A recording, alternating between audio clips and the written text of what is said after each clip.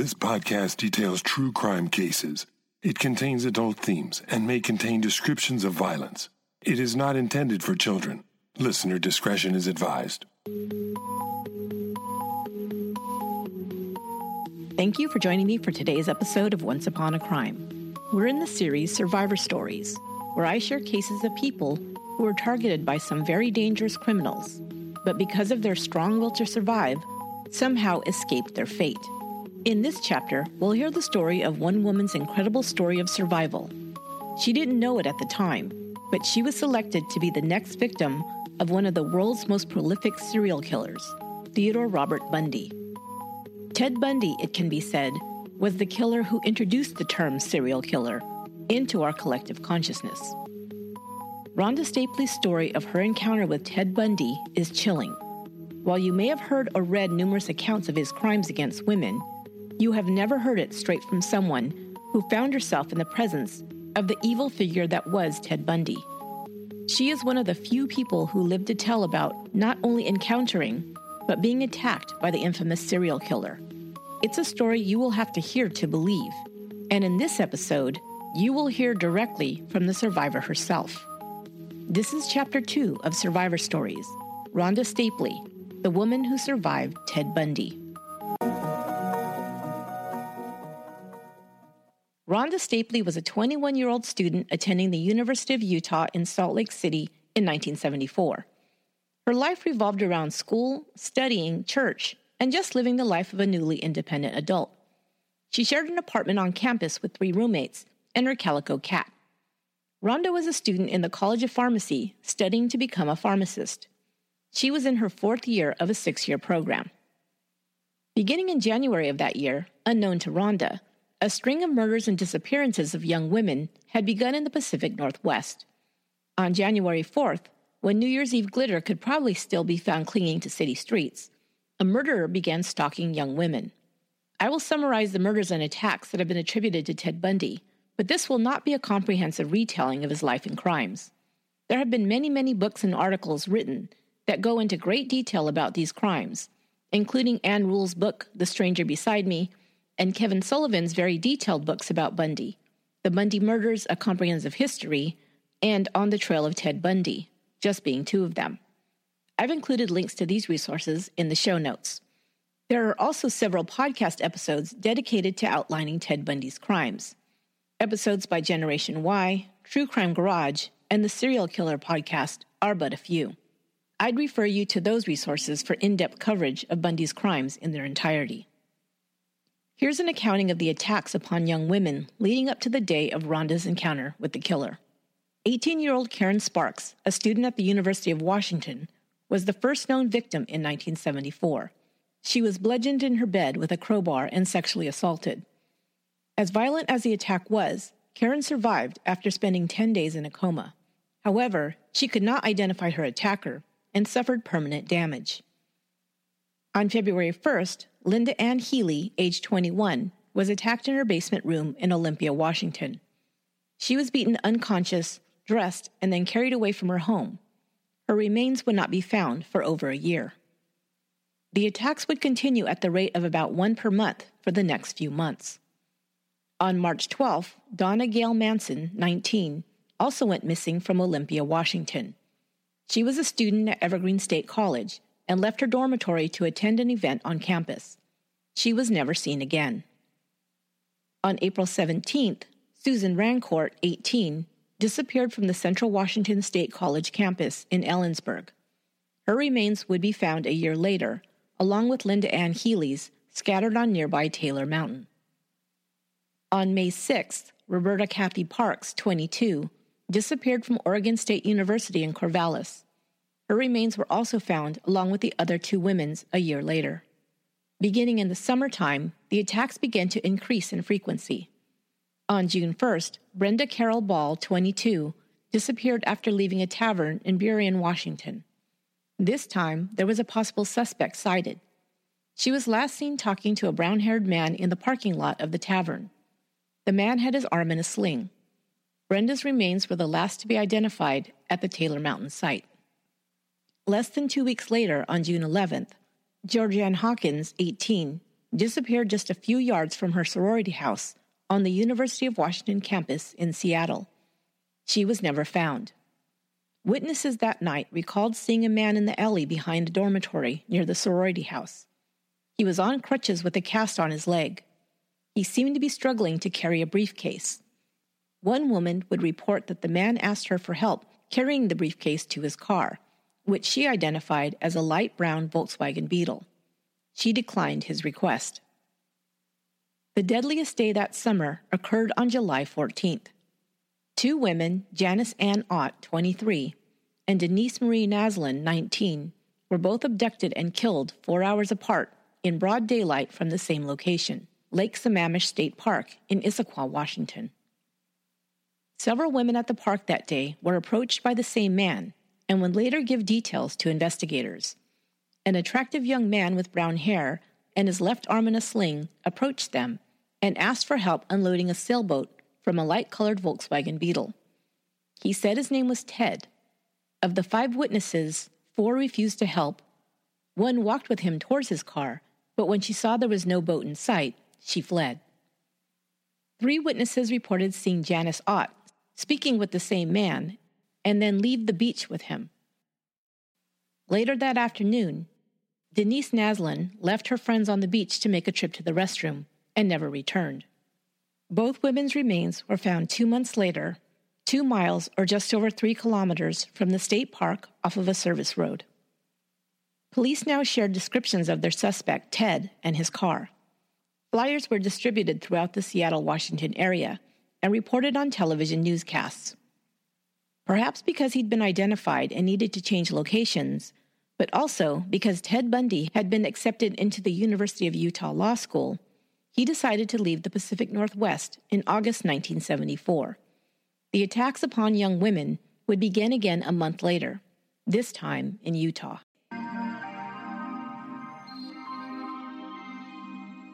While investigators were still looking for Ted, their suspect in a string of murders and disappearances in Washington and Oregon, he had fled the state to attend law school in Utah.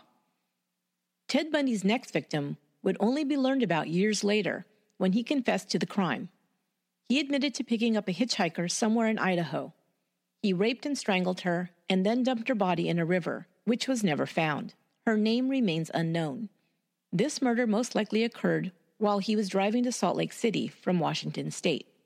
Now over 800 miles, or 1,200 kilometers away from his last killing grounds, the suspect known as Ted was completely anonymous.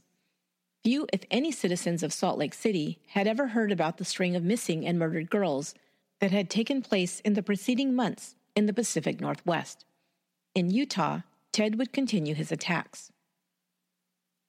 On October 2nd, 16-year-old Nancy Wilcox vanished in Holiday, Utah, a suburb just south of Salt Lake City. Later, Bundy would confess to strangling the teenager and burying her remains near Capitol Reef National Park, over 200 miles, 300 kilometers, south of Holiday. Her body was never found. Just days later, on October 11th, 1974, Rhonda Stapley began her day as normal, walking to class from her apartment building, which was located next to the pharmacy school. It was a Friday, and Rhonda had a dentist appointment that afternoon. She owned a car, but as it was her first car, Rhonda fussed over it a bit. She was proud of her shiny new Nova and wanted to keep it in good condition, so she decided not to drive it into the city to the dentist office. Truth be told, she was a bit worried about all the traffic in town and would be greatly upset if she happened to get into a fender bender and mar her perfect little car. So instead of picking up her vehicle for the drive into Salt Lake, she decided to hop on the bus for the short ride to the dentist office. Things started to go wrong that day, beginning at her dentist appointment. Instead of getting a routine filling, she had an adverse reaction to the anesthesia that was injected into her mouth. The medication ended up in her cheek tissue, which caused a great deal of burning pain. To relieve this, the dentist ended up performing oral surgery, making an incision into the gum line in order to flush out the medication. Rhonda ended up with a mouthful of stitches and a very numb face. Leaving the dentist office, she was feeling no pain, and as it was a nice day, decided to take a short walk through a nearby park. Later that afternoon, as the anesthesia wore off, she began to feel some pain from the surgery and decided it was time to head to the bus stop and for home. She sat waiting for the bus as several minutes went by. The pain in her mouth was increasing now, and she really just wanted to get home. She was just thinking of walking across the park to another bus stop when a tan Volkswagen pulled up and slowly rolled to a stop in front of her. A good-looking young man called to her and asked her where she was headed. She said towards the university. He was going the same way, he said, and he'd be happy to give her a ride. He was cute, friendly, clean-cut, and seemed not at all creepy, just another typical college student. So without thinking anything about it, she accepted the ride. Of course, in 2018, you may be thinking several things at this portion of the story. Like, why did she get in the car with a stranger? Didn't she sense that this person could be a creep, or worse, dangerous? But hindsight is 20/20, as we know, and we're looking at it from the perspective of people who have probably followed many true crime cases and are now pretty wary of strangers. We also are looking at it with detailed knowledge about Ted Bundy and serial killers in general. However, you must remember in 1974, the name Ted Bundy was completely unknown, and the term serial killer would not even be coined until the 1980s. Also, hitchhiking, which is nothing more than accepting rides from strangers, was commonplace in the 1970s. Many young people, even and maybe especially women, had few concerns about doing so. Finally, you have to also consider the area and environment where Rhonda was living. This was Salt Lake City, a city with a very large Mormon population. Rhonda was Mormon and held to the values of her church, not drinking alcohol or even caffeine, remaining chaste until marriage, attending regular church service, and being active in church activities. Her expectation was that she would one day meet and marry a Mormon who shared the same values. This was true of a large percentage of people living in Salt Lake City. So, for a young man to generously offer you a ride home might not be eyed with suspicion. It would be assumed by most that he was probably another college student and very likely a fellow Mormon who was just helping another student out. As a side note, Ted Bundy did purport to be interested in joining the Mormon Church. He began receiving religious lessons from two young Mormon men he attended law school with. He also attended church and eventually committed to being baptized, which he did in 1975. He commented to other church members that the LDS Church had the loveliest girls. However, he was excommunicated by the church after his 1976 kidnapping and assault conviction. The first thing Rhonda noticed entering the Volkswagen was that there was no door handle on the inside of the passenger door. The driver leaned over as she got into the car to close it by grasping the open window. This did not alarm her. College students are often on tight budgets and drive cheap cars that may or may not be in the best condition, she thought. The drive started friendly enough. Rhonda introduced herself as a pharmacy student, while he introduced himself as Ted and said he was a first-year law student. He was nicely dressed in dark slacks and a pullover sweater. He looked very much like a typical law student, Rhonda observed.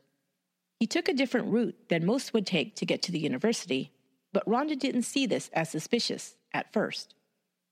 Ted then said he hoped she didn't mind, but he needed to run a quick errand near the zoo. This detour would take them past the turnoff to go in the direction of the university campus. Rhonda didn't mind the extra few minutes she assumed the errand would take.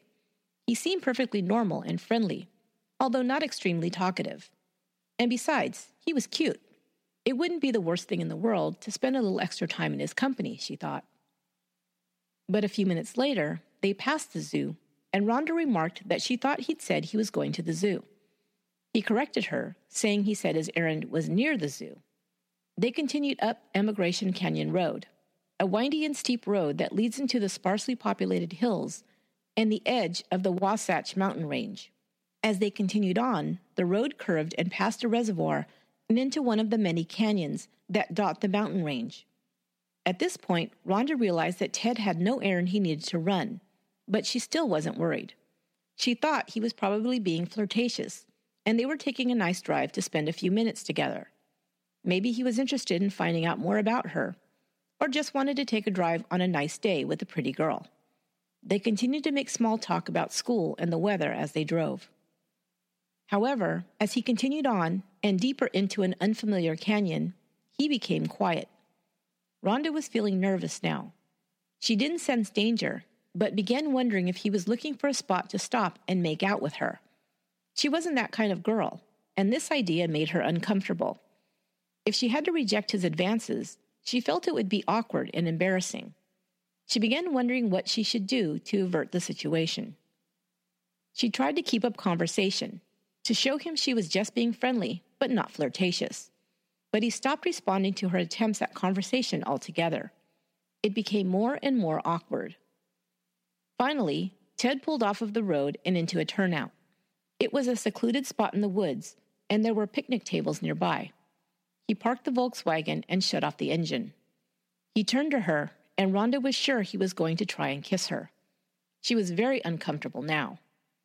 Facing her, he said something in a very matter-of-fact way that was nevertheless shocking. "Do you know what? I'm going to kill you." He placed his hands around her throat and began squeezing.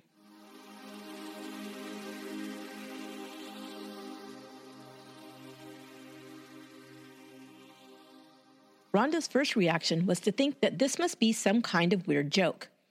As his hands around her throat began to cut off her air supply, she automatically began to try and fight him off. Of course, he was too strong. The need for air was causing her to panic. His eyes became menacing, crazy. Just then, he released his grip on her throat, and she gasped for air and began screaming as she kicked and continued to fight. He grabbed her throat again. This time, she lost consciousness. When she came to, she was lying on a picnic table. He must have easily picked up the unconscious girl and carried her to this spot. It must have been jarring to come to in a different place from where you last remembered being. For a second, you might tell yourself it was all just a nightmare. But for Rhonda, the nightmare was just beginning. Ted was standing over her, slapping her in the face, forcing her back into consciousness. He grabbed her face roughly and shook it back and forth. The force caused the stitches in her mouth to rip open and begin to bleed. A quick note. I will continue to outline the attack on Rhonda Stapley by Ted Bundy. I initially debated how much of these brutal details I felt I should share. Rhonda describes the attack in full detail in the book she so bravely wrote titled, I Survived Ted Bundy, The Attack, Escape, and PTSD That Changed My Life. And I encourage you all to read it, as hearing her experience in her own words is very powerful. But I ultimately decided to describe her attack at the hands of Ted Bundy to you, using her account as a reference. And I have a specific reason for doing so. For me, and probably for many others who follow true crime, Ted Bundy has become somewhat of a mythical figure. There have been books, movies, television shows, and documentaries detailing his crimes. I've seen Twitter and Instagram accounts dedicated to the serial killer. He almost has a cult following. But after reading Rhonda's book, it reaffirmed for me what we used to know about Ted Bundy, that he was a monster and an extremely evil person. I think you will see how very evil he was, and someone whose memory shouldn't be romanticized in any way, after you hear the following details.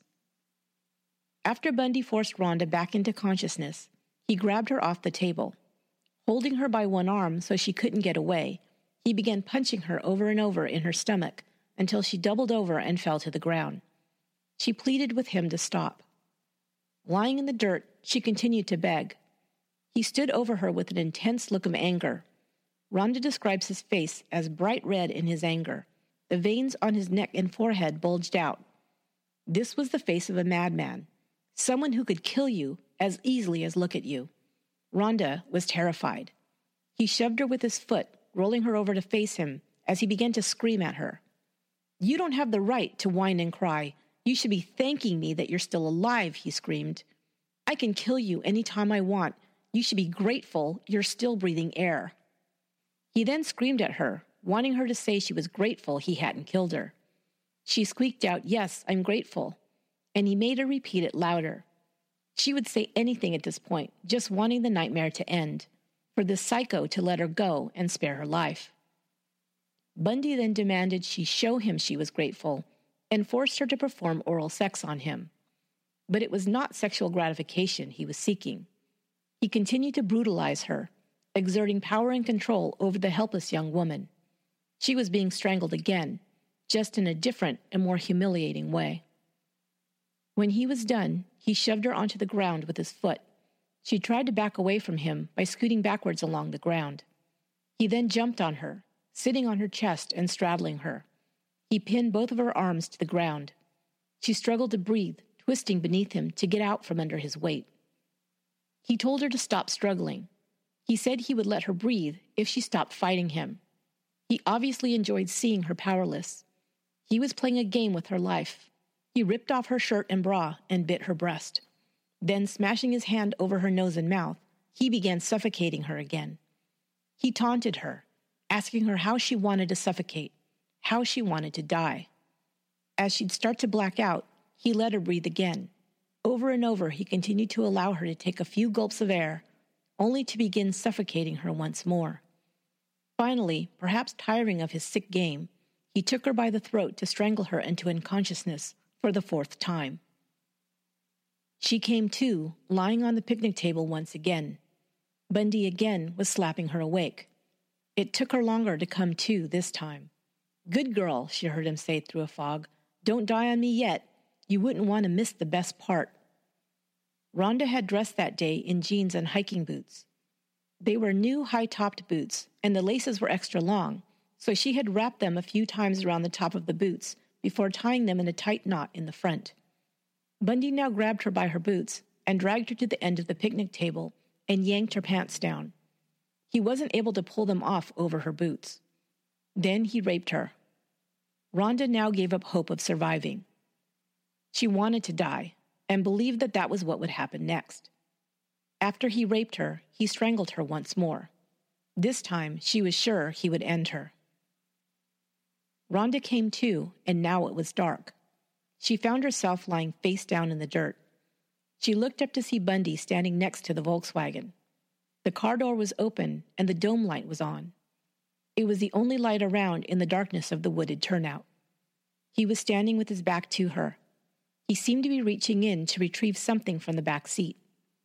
Without even thinking, Rhonda jumped up in an automatic fight-or-flight response, terrified out of her wits. She jumped up quickly and turned to run away from the car and her attacker. Her pants were still bunched at her ankles, and as she took just a couple of steps, she tripped and fell. This could have been the tragic end of the story, but it's not. Not knowing what was happening, Rhonda felt herself falling into the darkness. Suddenly, she found herself submerged in ice-cold water. She had fallen off the bank into a fast-moving stream.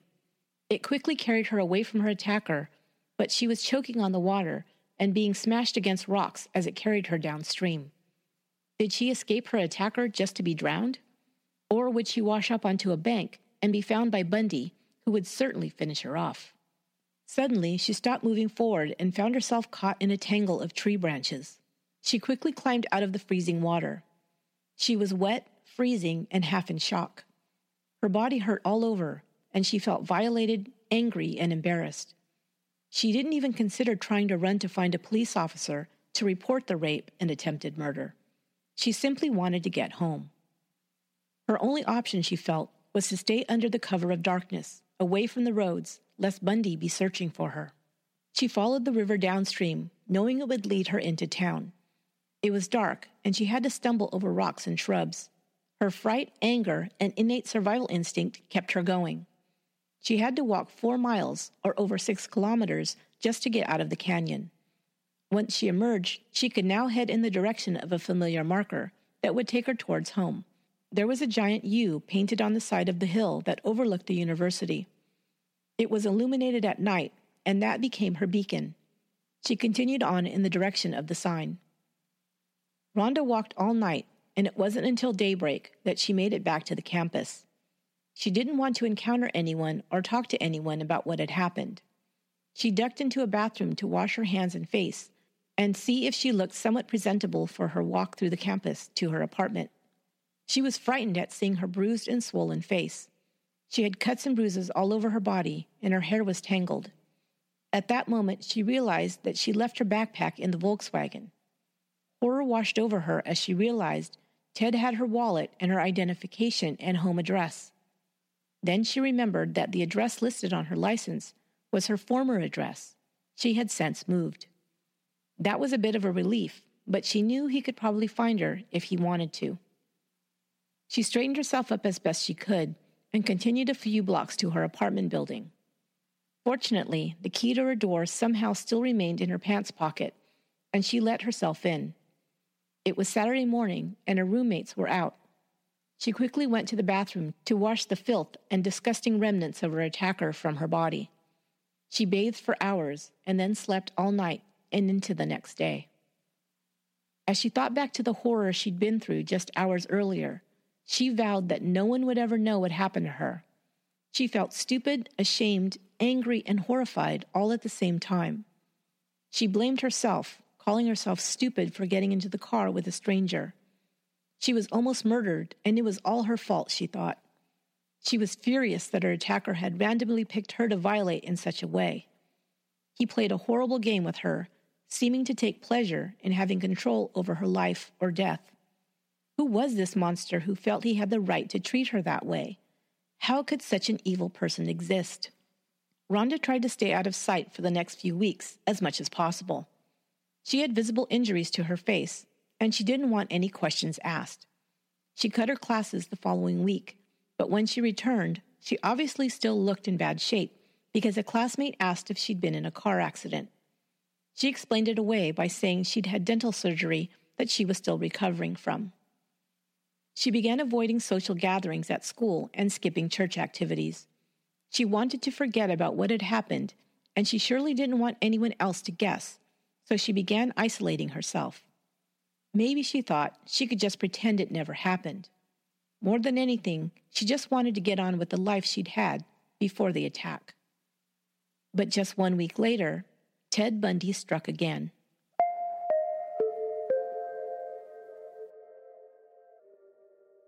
Friday night, October 18th, Melissa Ann Smith, age 17, was visiting a friend who worked at a pizza parlor in her hometown of Midvale, Utah. Midvale was just 12 miles or 14 kilometers south of Salt Lake City. After leaving the restaurant, Melissa headed home to gather some things because she was spending the night at a friend's house. She never made it home.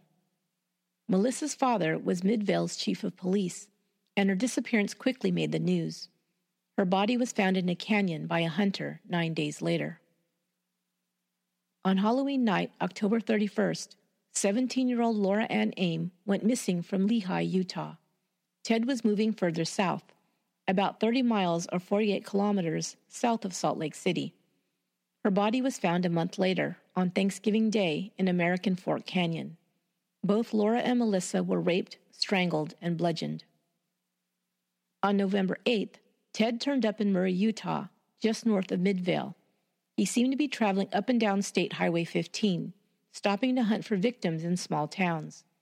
He might have been scared away from Salt Lake after Rhonda's escape. Was he checking the news every day to see if his description had been reported? Or did he just stay away from the city in case authorities were looking for him? In either case, it seems, he couldn't or wouldn't stop himself from continuing his murderous urges.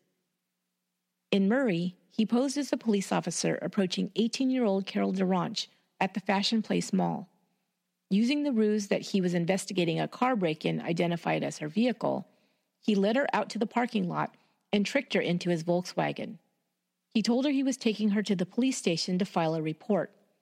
Instead, he pulled over in a secluded area and attempted to handcuff her. Carol struggled, and Bundy only succeeded in attaching both sides of the handcuff to one of her wrists. She was then able to jump out of the car and escape. She went to the police and quickly reported the fake Officer Roseland as her attacker.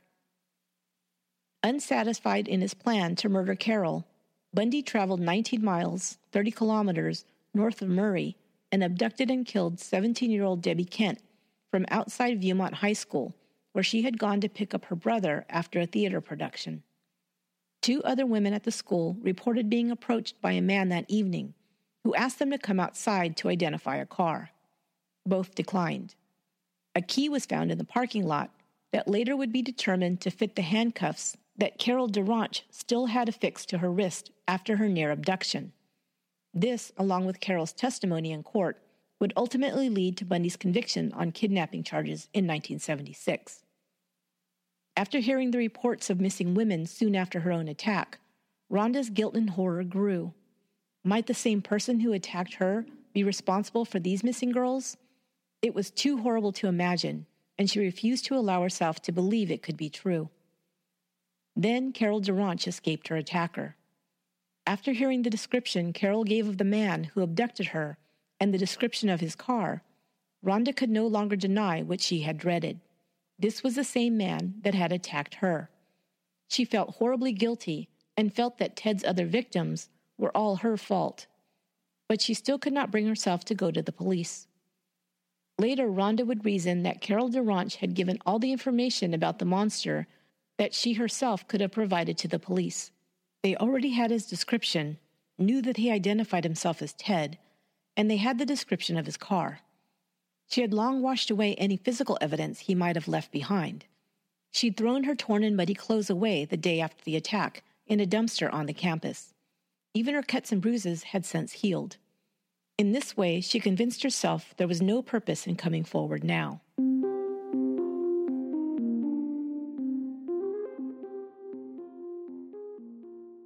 Of course, Rhonda was still greatly affected for some time by her attack. She'd wake up in a panic, feeling like she couldn't breathe. She looked over her shoulder everywhere she went, thinking he might come back to finish the job. When she heard footsteps behind her as she walked through the campus, she would panic, thinking she was going to be attacked again. She also had fantasies of finding him and killing him. She began to experience depression and stopped attending church. She felt suicidal, and while once she was proud of her accomplishments in school and self-confident as an independent adult, she now felt worthless and like nothing really mattered anymore. She didn't sleep well and could hardly eat. Life was spinning out of her control. Rhonda put what energy she had into her schoolwork and her job in a drugstore pharmacy. Her boss saw that she seemed fatigued a lot of the time. When she admitted that she was having trouble sleeping, he recommended a prescription sleep aid called Placidil. She took it home, but didn't use it for a time, until she heard about Carol Durant's near abduction and the disappearance of Debbie Kent. She began taking the drug to be able to sleep at all. But it had an added effect on her. She realized it made her feel incredibly calm and even happy. While she was under the effects of Placidil, she could forget all the terrible memories of that awful day, for a time.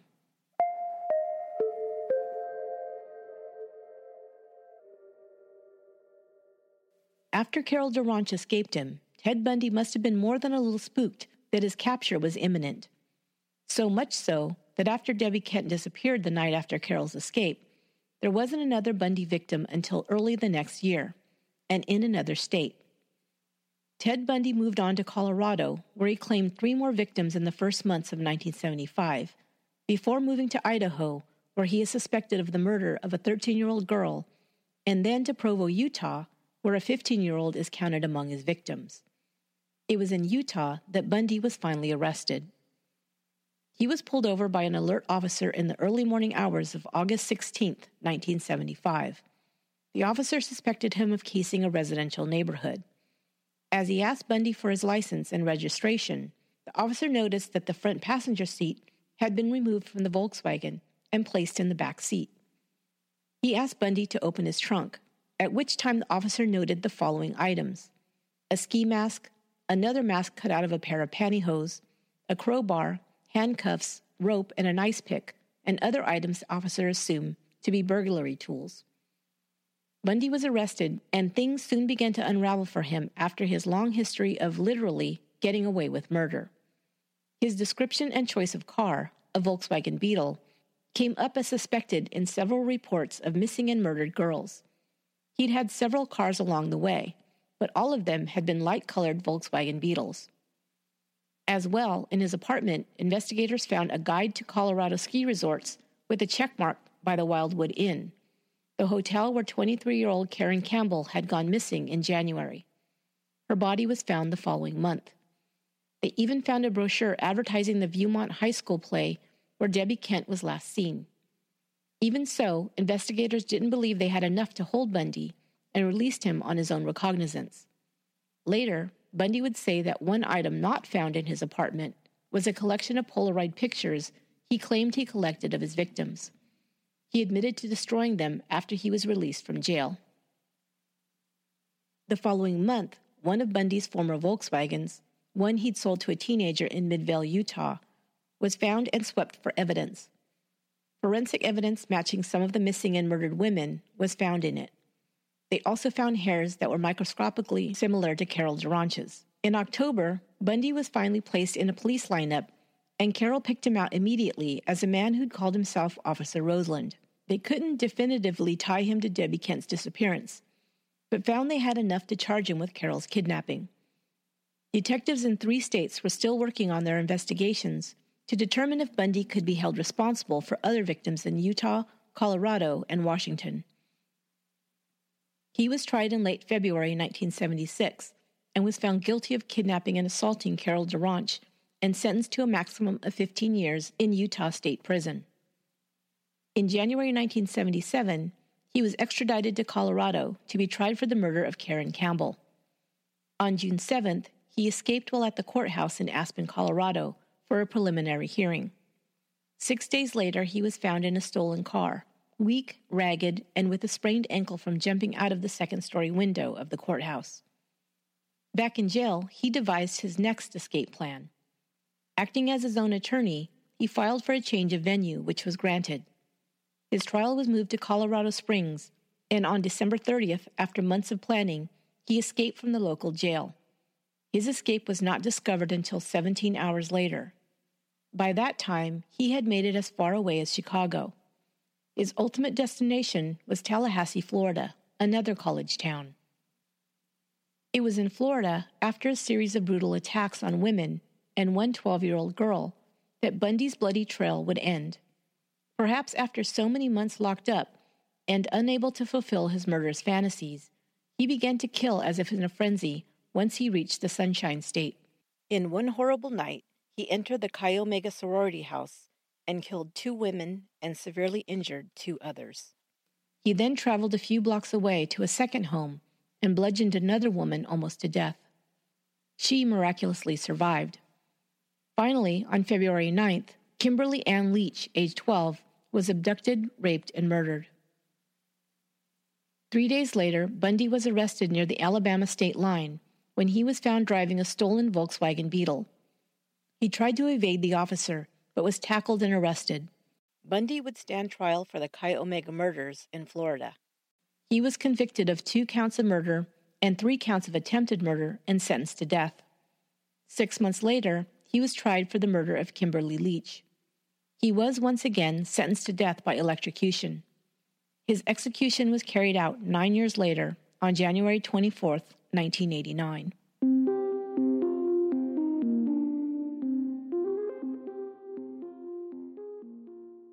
Back in Utah, Rhonda Stapley was following Ted Bundy's case very closely.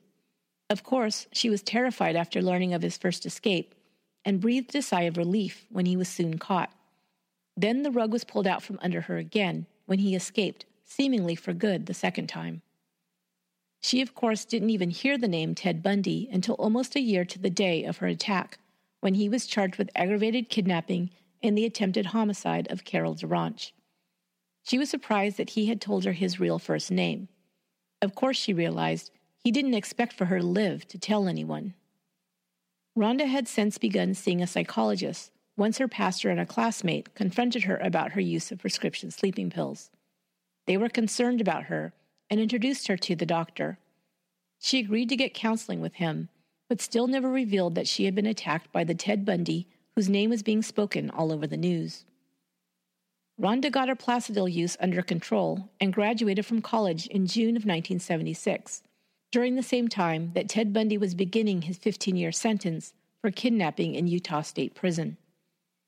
She began looking for a job, soon finding one as a pharmacy tech at a small mom-and-pop soda fountain and pharmacy. It was one evening while working in the store that she found out about Bundy's escape. Life stood still, and in order to cope with the horror of the situation and her fear, she went back to taking Placidil, more than she had ever taken before. After one terrible night, when she was afraid she might have taken more than was safe and a visit from the police, she was referred to a psychologist. Rhonda still struggled to keep her life under control. While she was extremely conscientious and reliable at work, her personal life was still a challenge. She often felt paranoid and was extremely cautious around strangers. Other times, she acted out recklessly, feeling like her life didn't matter. But in early 1979, she met a man named Barry who was gentle and caring, and they began first talking over the CB radio. For you youngins, just Google it. And then by telephone. They began to date and soon fell in love. Rhonda even confided in him that she had been raped, but didn't give any details, and Barry didn't press her for any more. She also told him about the pills, and he didn't judge her, but he did share his concern. Within a few months of meeting, they were married. 2 months after their wedding, Ted Bundy was tried for the Chi Omega murders in Florida. Rhonda watched the trial daily, one of the first murder trials to be televised in the country. Bundy again was acting as his own attorney. Dressed in a suit and tie and uncuffed, he looked just like the law student he pretended to be when he first offered her a ride so many years earlier. It had to be frightening to see the man who looked her in the eyes as he tried to choke the life out of her live on television. Even though she wanted to forget about him, she found herself needing to watch the trial. She hoped for an outcome that would prevent him from ever being free again. She followed all the details of the case until the day of his execution in 1989. She listened to all his interviews up until that day as well, wondering if he would mention her. He never did. Rhonda found herself following other true crime cases throughout her life as well. Her own experience caused her to closely monitor other local crime news, like the discovery of serial killer Gary Arthur Bishop, who killed little boys between 1979 and 1983 in Salt Lake City. And of course, the abduction of Elizabeth Smart in Salt Lake was a big news item in 2002. Rhonda found similarities between her and Elizabeth's cases. Both of them were young Mormon girls in Salt Lake City who had been kidnapped and raped. Rhonda and Barry's first child, a girl, was born in 1981. Their second daughter was born in 1984. Barry was a mechanic, and eventually, as Rhonda moved up in her career as a pharmacist and her pay increased, they decided that Barry would stay home with the kids while Rhonda worked. Rhonda lived a contented life with her husband and girls. She seemingly put her encounter with Ted Bundy behind her and continued forward, living a good life. This was all she ever wanted, a happy home and a fulfilling career. As the years progressed, she rarely even thought of Ted Bundy, until one day in 2011, when a simple encounter at her workplace would bring it all flooding back.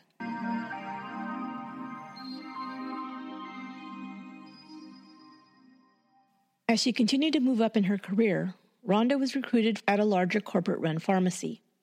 Things were going well for the first few years, until a new district manager was hired to run the store's pharmacies. Soon, Rhonda's job became more and more stressful. She found herself disagreeing with corporate policy that just seemed to find reasons to nitpick and harass the staff. She found herself butting heads with the new store manager, and he began to threaten her with the loss of her job. She was even put on probation, and everything she did seemed to be closely monitored, and fault was found for the most insignificant things.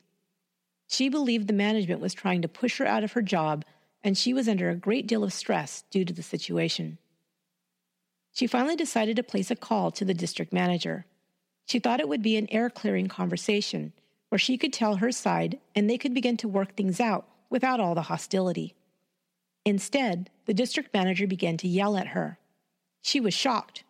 He shouted at her, saying that she didn't have the right to whine to him about being treated unfairly. "You should be thanking me that you still have a job. I can fire you any time I want. You should be grateful that you're still even employed by this company," he yelled. Immediately, feelings and memories came flooding back to Rhonda. It was that awful day in October, 37 years earlier, all over again. She could picture Ted Bundy's face, screwed up in a rage as he screamed at her. "You don't have the right to cry and whine. You should be thanking me that you're still even alive. You should be grateful that you're still breathing air." Rhonda felt sick. She could feel the pain just as clearly as she had felt it on that day. She couldn't breathe. Her heart pounded. She felt trapped, ashamed, and guilty. All the things Bundy had brought into her life. This was the beginning of another dark period in Rhonda's life.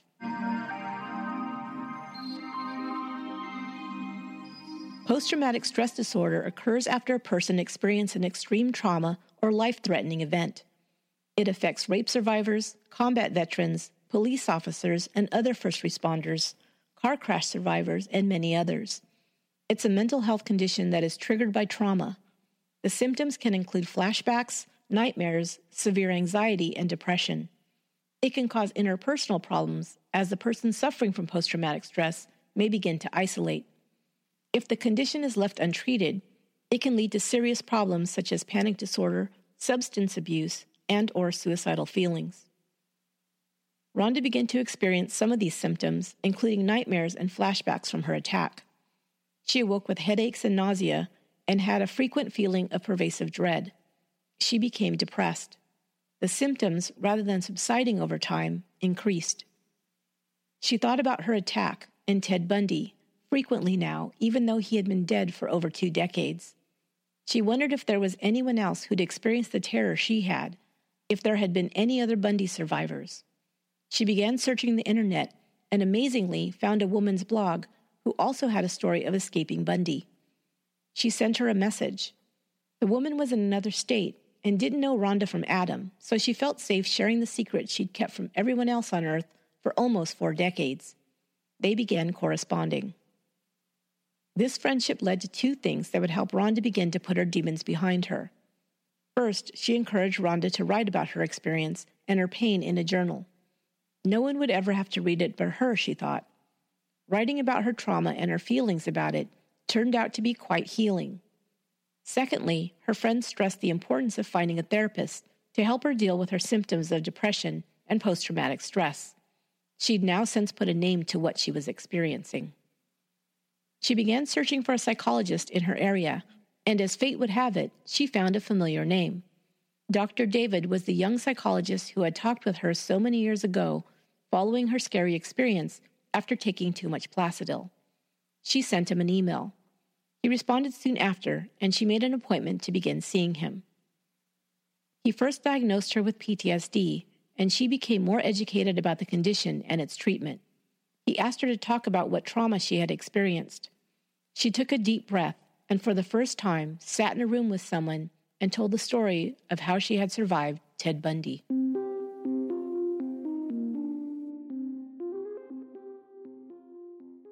At this point in the story, I want to introduce you to my special guest, Rhonda Stapley herself. I was so grateful when Rhonda agreed to be interviewed to share with my listeners about the aftermath of her attack by Ted Bundy and the process she went through to begin her healing. So without further ado, here is my conversation with Rhonda Stapley, the author of I Survived Ted Bundy, The Attack, Escape, and PTSD That Changed My Life.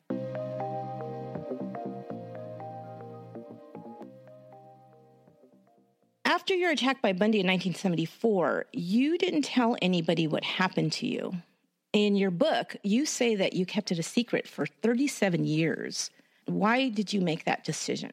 The reasons are many, and they kind of change over time.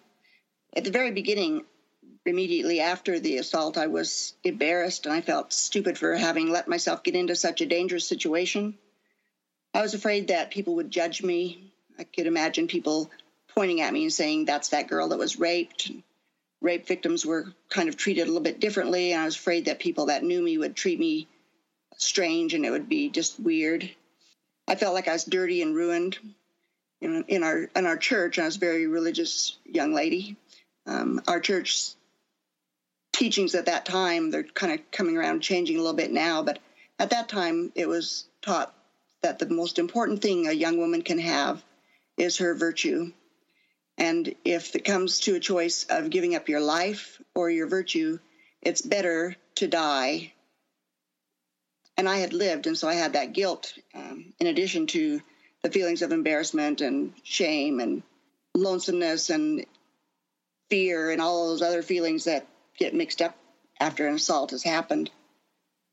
A little bit later, I felt like if I told my family, my mom would make me drop out of school and come home. And I felt guilty for not telling, especially after other bodies started being found in canyons. I felt like maybe it was my fault, and I felt that kind of guilt. But by then, the police already had a description of him in his car, and I didn't know what else I could offer. that would help an investigation. And I just thought that all those bad things that were going to happen, like people would shun me and treat me differently and disrespect me, and all of those kind of feelings made me just want to keep the secret forever.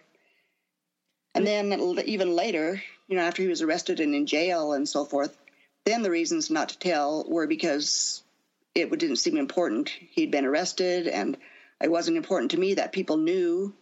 And if they did, they still might judge me, or worse, they might not believe me. Like, yeah, that guy they put in jail, that Ted Bundy, he assaulted me. And they would say, yeah, right, attention seeker. Yeah. So I just decided to promise myself never to tell anybody, and I kept that promise. That's quite a bit to have to deal with at such a young age. All of those things that were kind of swirling around in your mind of what could have happened and how you would be perceived. One thing you just said there really kind of leaps out at me, that you kind of believed at that time that it would be better to be dead than to say that that happened to me and I lived. Yeah, that's kind of true. The teachings in the church were that your worth and your whole soul depended on being virtuous and pure. And that's the most important thing that a young woman could have. And if you lost that, you might as well lose your life. And it's probably better to give up your life than to give up your chastity and your virtue. Oh, that's pretty intense, I would imagine, to have to think about how do I square that with being a survivor. Actually survived this, which is miraculous and a very good thing. But then there's that other kind of shadow kind of hanging over it about being a survivor. And I assume that there's other people that have that thought as well. Yeah, it's kind of called survivor's guilt. You feel guilty for surviving. You're glad you lived and you're glad you're alive, but you're kind of wondering why and why me. Bundy killed so many young women. Why did I manage to not get killed? If for some reason God was looking out for me, why didn't he look out for them? I'm not any different than all those other victims, and why would he let me live? And it kind of made me question my faith and God and religion and life. When you finally did decide to tell someone, what made you take that step? Because it seemed like with all of that was a huge step for you. It was, and by then, 37 years later, I thought that I had handled it well. I put it away somewhere, and it was shoved down so far that I hardly ever thought about Ted Bundy. I was married, had family, raised 2 daughters, active in the church and active in the community, had a really good career as a pharmacist, have a small business of my own. I thought I had life pretty much under control and going really well until the turning point was when the symptoms of PTSD started. And that happened to be the 37 years after an incident with a job. In trying to get rid of the PTSD symptoms, trying to figure out how do I make myself feel better because I was feeling really horrible, I found out that most of the things that I was reading were saying the best way is to talk about it. You need to talk about it and express those feelings and those emotions to somebody. And I didn't think that I could talk about them to anybody, but that's when I decided to start looking for someone to talk to. You talked about the symptoms that you started to experience. Could you tell us a little bit about those symptoms? What did you experience, and how did you kind of know that this is different from what I'd been going through before? This is another level or something else that I haven't experienced. Yeah, the very first thing, the boss yelled at me, and immediately I just felt like crying, and I couldn't stop. And, I'm a professional pharmacist, and crying at the boss is like I'm way overreacting. And, even for weeks after, I couldn't stop crying. I was thinking, I am just so overreacting to this. People get yelled at work all the time. People get fired. I wasn't fired. I just was kind of yelled at, and I shouldn't be crying about it, and I shouldn't be feeling so angry. I was feeling just so tearful and so angry and so hurt and so singled out. And I think that's the part that related kind of to Bundy, was that I felt like I was chosen at random to be yelled at by the boss. Everybody else was doing the same thing I was doing, but I was the one that was chosen, kind of like Bundy kind of picked me at random. I don't really know the psychological reasoning behind that, but I think that had a lot to do with my symptoms. I was having nightmares and panic attacks, and the nightmares were all related to that incident all those years ago. And so I kind of knew that it had to be PTSD. And had you heard about PTSD before this? Oh, yeah. Okay. Yeah, you hear about it. You kind of think it has a lot to do with soldiers coming back from the war who've watched their buddies get killed and stuff. And you know that, people in earthquakes, people who survive airplane crashes and car crashes and things, they're all subject to PTSD. Just if you think your life is in danger, triggers that part of your brain that can hold on to that fear. Yeah, because we have to remember that the T stands for trauma, right? So it could be any kind of trauma. But it continued, you said. In that moment, you felt very angry, you felt very upset, you were crying. But did it continue to happen? Is that what you're saying? Yeah, it continued to happen. And I was angry at every little thing. If my husband would feed the dog and leave the dog food can on the counter, that was terrible. The garbage is right there. He's left the dog food can on the counter, and I just throw them away every day. For our whole married life, we've had pets. Mm-hmm. But for some reason now, it just made me really, really angry. Mm-hmm. We'd have fights about little silly things like, you didn't take the garbage out. I knew you wasn't going to take the garbage out. Yeah. Started affecting all other areas of my life. So you think it was just the anger coming out? Is that part of it? Yeah, I'm sure it was the anger. You mentioned in your book about when you would ride in a car feeling anxious, the way your husband was driving or something like that, and you saw that as, again, another overreaction. Yes, another overreaction. And I think that probably my fear of cars was maybe because in the car was the first time that I started to feel panic and fear. Mm-hmm. So when I get in cars, I feel that anxiety and panic, even if Bundy's not there and we're not heading up a canyon. They call those triggers, right? There's certain things that might trigger you because it's either memory or something similar, like you write in your book about the conversation with your boss, or the way that he came at you somehow triggered a memory, or maybe not even consciously, but a memory of having felt that way before, or having something like that similar said to you before. And then later on realizing that was probably during the attack. Look how many years later, over 30 years later, right? Right, yeah. And still the reaction almost is vivid. That is something that people talk about when they talk about dealing with post-traumatic stress, is that it's an overreaction, but it feels like you're in that moment again. You're reacting to it at that level. Yeah, it doesn't feel like a normal kind of memory. Mm-hmm. You can remember falling down in the grade school parking lot and hurting your knee really bad. It's not that kind of a memory. It's like you're right there and you can feel the pain and you can taste the blood and you can smell the smells. And it's like too real. And there's another part of PTSD that a lot of people experience that's like a supercharged startle reflex. Somebody walks up behind you or says something loud, or there's they talk about soldiers will hear bangs and they'll think of that they're back in the war and those are machine guns going off. Mm-hmm. And I didn't have that, but I have the startle if somebody walks up behind me. Mm-hmm. And I also have a feeling of unsurety. I'm not sure of myself. I like to be in control, so I like to be the driver.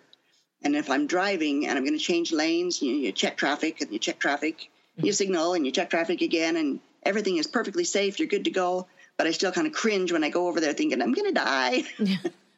Yeah. It's like this like you said, a hypersensitivity to things. Yeah. And so now what I have to do is tell myself, you're not going to die because you checked and it's safe, and you checked again and it's safe and it's still safe and you're going to be fine. Just go over there and change the lane. So what is it that helped you? What are the things or the steps that you took to start healing a little bit or changing those reactions?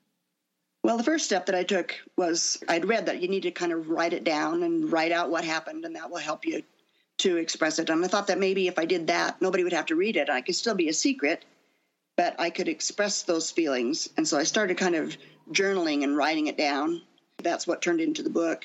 That's probably the one thing that helped me the most. But I also found another Bundy survivor I could talk to that was far away from me, and she didn't know anybody that I knew, and she couldn't tell the people at my work or tell my family or anybody. If things went south, we could just quit talking to each other. And that helped a lot. And she encouraged me to get a psychologist and talk to him. And he taught me a whole bunch of coping techniques so that I could stop a panic attack when it's starting. Finding another survivor, that had to be, who else in the world could understand what you'd been through? Unfortunately, most didn't survive. So it's not a big club there. And there's not a club. There's no support group for Ted Bundy survivors. Right. Yeah. Did that feel like okay, this is a blessing that dropped in my lap, that I found somebody who can understand and maybe give me some advice of what to do to kind yes, of help. all along my healing path, it just seemed like things started to kind of click into shape, kind of blessed that way. Mm-hmm. Yeah, it sounds like it, because that's amazing to find another person that can relate to what you went through.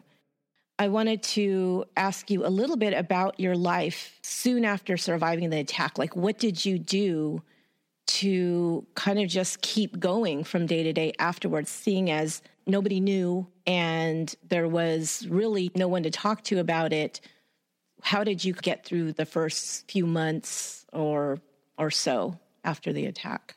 Well, I didn't want anybody to know, and so I covered up my bruises, and I missed a couple of classes, and I started kind of dropping out of social events and dropping out of church and not doing things with my friends and just kind of isolating myself a lot. I think a lot of victims do isolate. I felt worthless and like I didn't belong around other people. And somehow I managed to get that kind of under control. Part of the thing was that I even started self-medicating, because that would help me to feel numb, and then I wouldn't allow myself to think of thoughts of Bundy or thoughts of fear or thoughts of cold water or any kind of thoughts that would trigger memories. Back then I was just trying to forget about the whole thing. I thought if I forgot about it and just moved on with my life, that would be the best way to handle it. Turned out it wasn't really handling it, it was just avoiding it. Right. Which is like the reason that PTSD pops up later. It was just basically one foot in front of the other every day, it sounds like.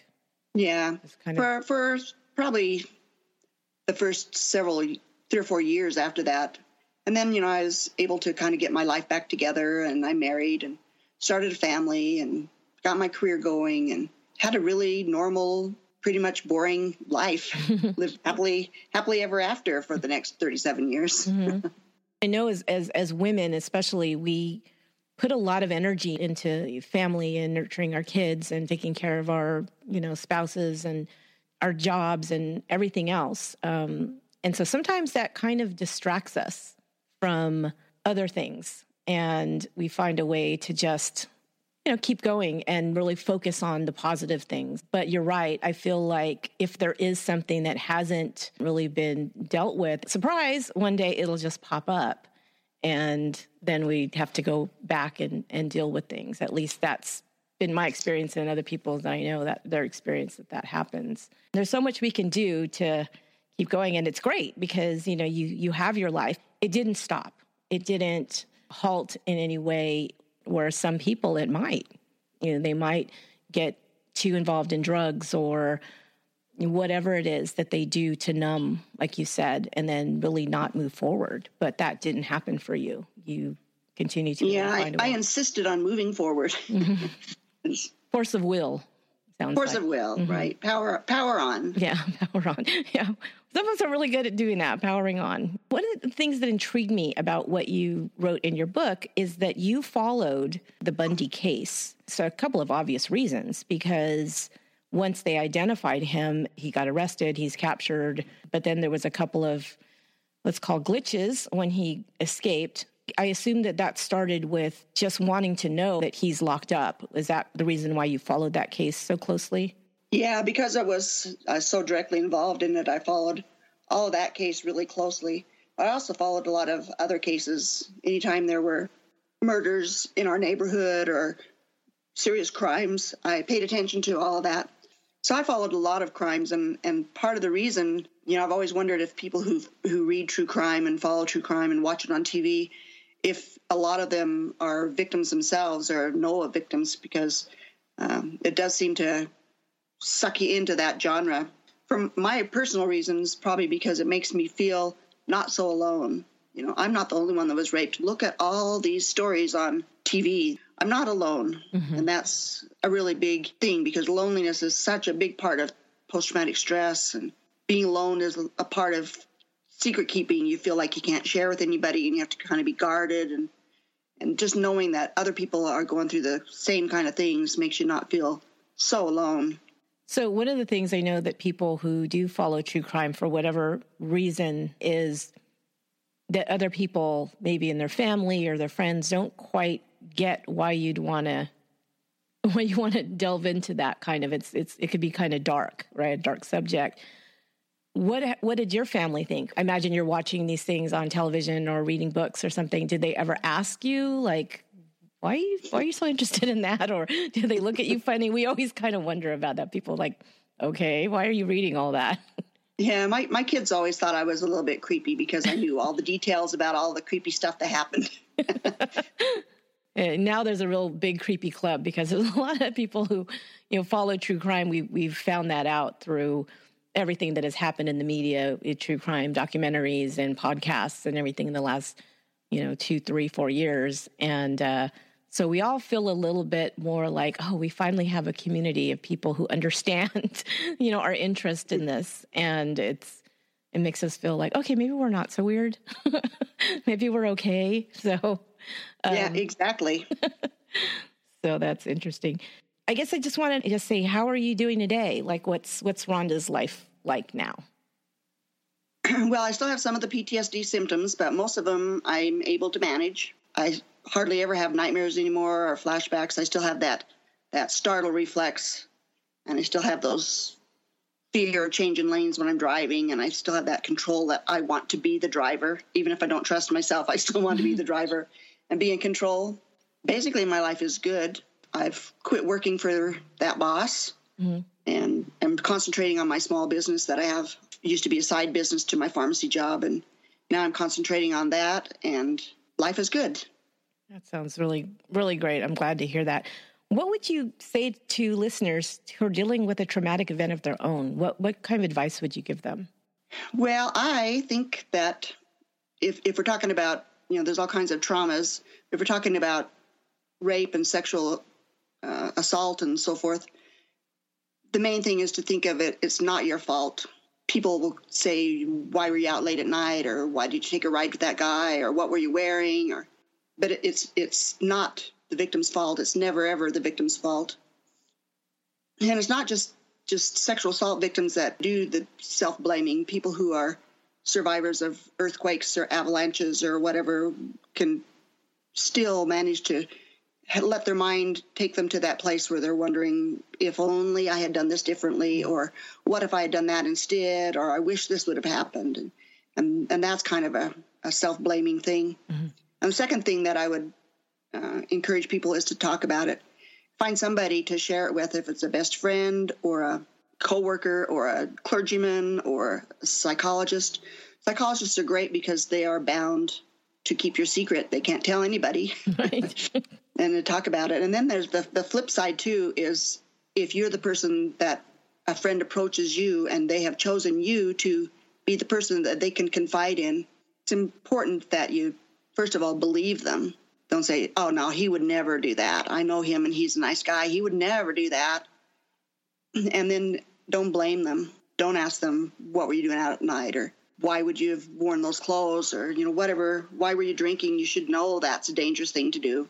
Believe them and don't be judgmental and keep their confidence. Yeah, it's great advice for people because somebody does approach you and want to talk about something like that. We don't always know how to react. We don't always know what to say, but at least that gives you some idea of maybe what not to say. What would you say would be the best response? I'm not really sure there really is a best response, but avoiding the negative responses is the main thing, and listen and just be there. Maybe the response would be, what would you like me to do now? Because maybe they're in a place where they want somebody to help them report it to the police or help them see a doctor or help them with whatever they need to be doing. You can't say, come on, I'm taking you to the hospital. We're going to check this out right now, or let it be their idea. Because you don't want to take more of their power away. They've already just maybe experienced that, feeling powerless. Yeah. And then if you come in and swoop in and try to take over, you're basically taking their power away again, and that may re-traumatize. So I like that response is to say, what would you like me to do? How can I help you? Yeah, I'm sorry that happened to you. Mm-hmm. What would you like me to do? Yeah, that sounds really helpful. Thank you for that. So I just want to thank you so much for coming on. And where can listeners find you? I can be found. My name is Rhonda Stapley, and I'm on Facebook. If you buy my book, my contact information is listed on the very last page, so you can have my email and contact me personally if you want to. My book is available on Amazon. You can either find it by looking up Rhonda Stapley, or you can look up by the title. The title is I Survived Ted Bundy. I want to thank Rhonda Stapley for being on the show and for sharing her journey with my listeners.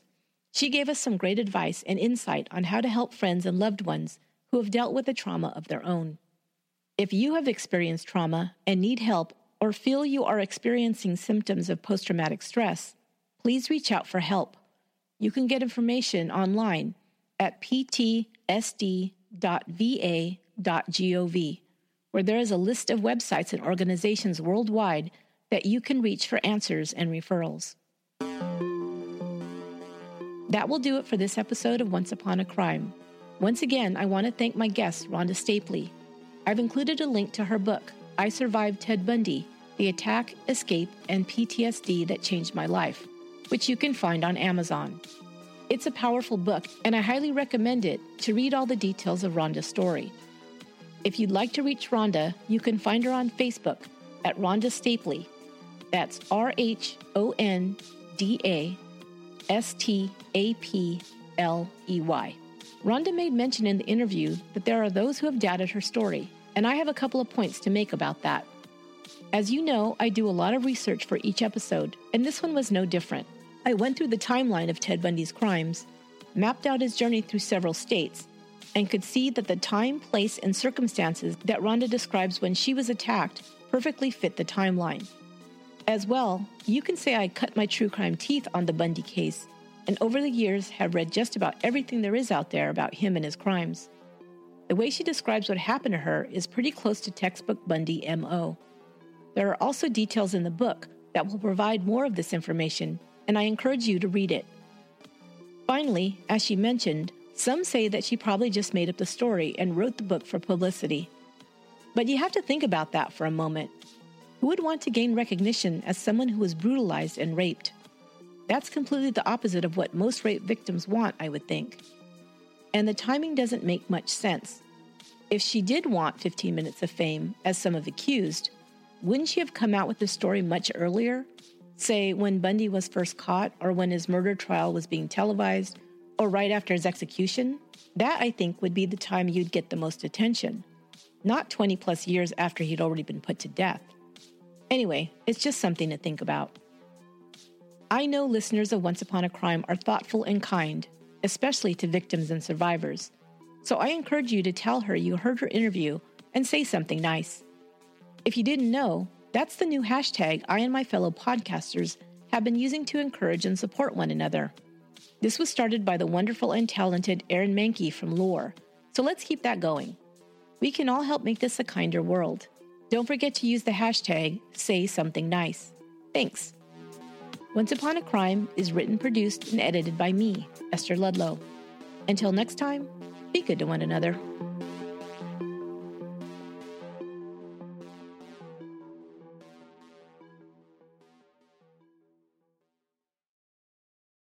Angie has made it easier than ever to connect with skilled professionals to get all your jobs projects done well. If you own a home, you know how much work it can take, whether it's everyday maintenance and repairs or making dream projects a reality. It can be hard just to know where to start, but now all you need to do is Angie that and find a skilled local pro who will deliver the quality and expertise you need. Angie has over 20 years of home service experience, and they've combined it with new tools to simplify the whole process. Bring them your project online or with the Angie app, answer a few questions, and Angie can handle the rest from start to finish, or help you compare quotes from multiple pros and connect instantly, which means you can take care of just about any home project in just a few taps. Because when it comes to getting the most out of your home, you can do this when you Angie that. Download the free Angie mobile app today or visit Angie.com. That's ANGI.com.